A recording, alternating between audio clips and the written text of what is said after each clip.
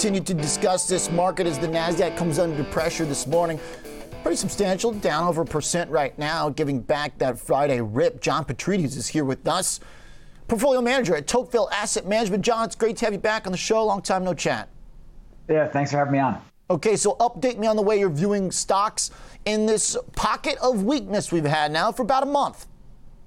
Yeah, well, my team is still in the camp of there is no alternative to stocks with bond yields at historic lows, with nearly $15 trillion of the global bond market having a negative yield.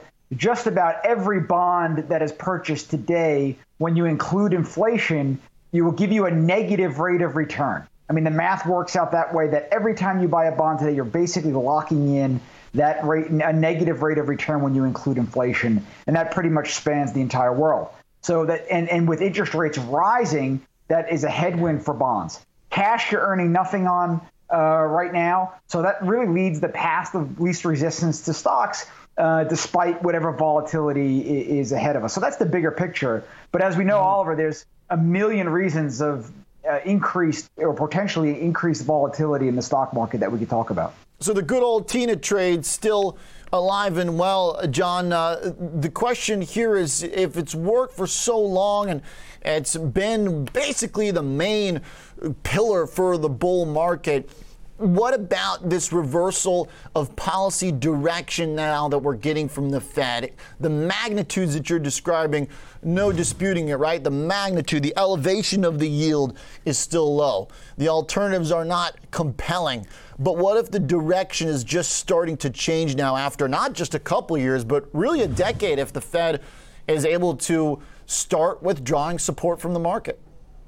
Yeah, well, I mean, listen, the Fed has been patient, and that's an understatement, with what they're doing with monetary policy. And there are a lot of cross currents to actually be in the face of a GDP growth that will hopefully allow the Fed to taper in a very gradual manner and in a very, very telegraphed manner, which is something that, lessons learned from 2013. And also, to be honest with you, the way the Fed has handled this and the supply chain disruption, they took a cue from 2011 from the ECB, when the European Central Bank increased interest rates in 2011, April of 2011, when there were supply chain disruptions coming from Japan. And that helped set off the Greek debt crisis, which, of course, we also know in the summer of 2011, we had the initial U.S. debt ceiling debacle at the same time. And there's a lot of similarities to today's environment from back then. Yet I think that the Federal Reserve and investors in general are just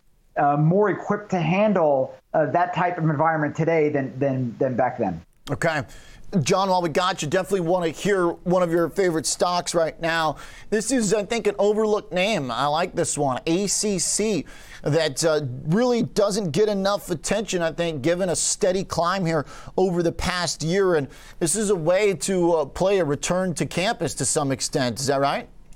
Yeah, so a couple of things to refine that Tina trade a bit further, Oliver, Sure. is that we like, particularly our team specifically, which runs an enhanced income strategy, we like higher dividend paying stocks and companies that have the balance sheet to support that dividend, not just stocks in general, right? So we're refining a little bit further, and ACC falls under that umbrella. The REIT sector has been the best performing sector, or one of the best performing sectors in the S&P 500 year to date.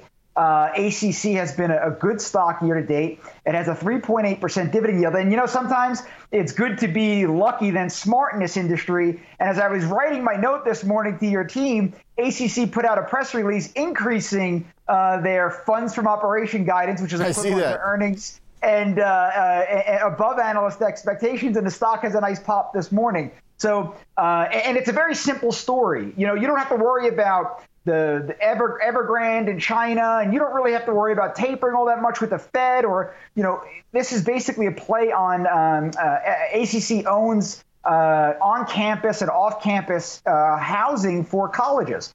So as long as more kids go back to school, their occupancy rate goes up, and they have rent escalators built into basically their contracts with the universities that help them offset inflationary pressures. Now, the company does have debt on the balance sheet like most REITs do, but their debt metrics are all going to improve simply because their profitability is going to go up. So, what may have been a concern 6 or 8 months ago about their balance sheet no longer will be, if we look, in my opinion, if we look out 6 to 8 months from now. And I think the wind is at the back of this company. And again, you get a good above average yield in a very interesting part of the REIT stack, which is college campuses. All right, American Community Campus. Thank you, John. Really like overlooked REIT here. We're going to trade it with that bullish note this morning and an upped fundamental guidance in mind. Thanks, John.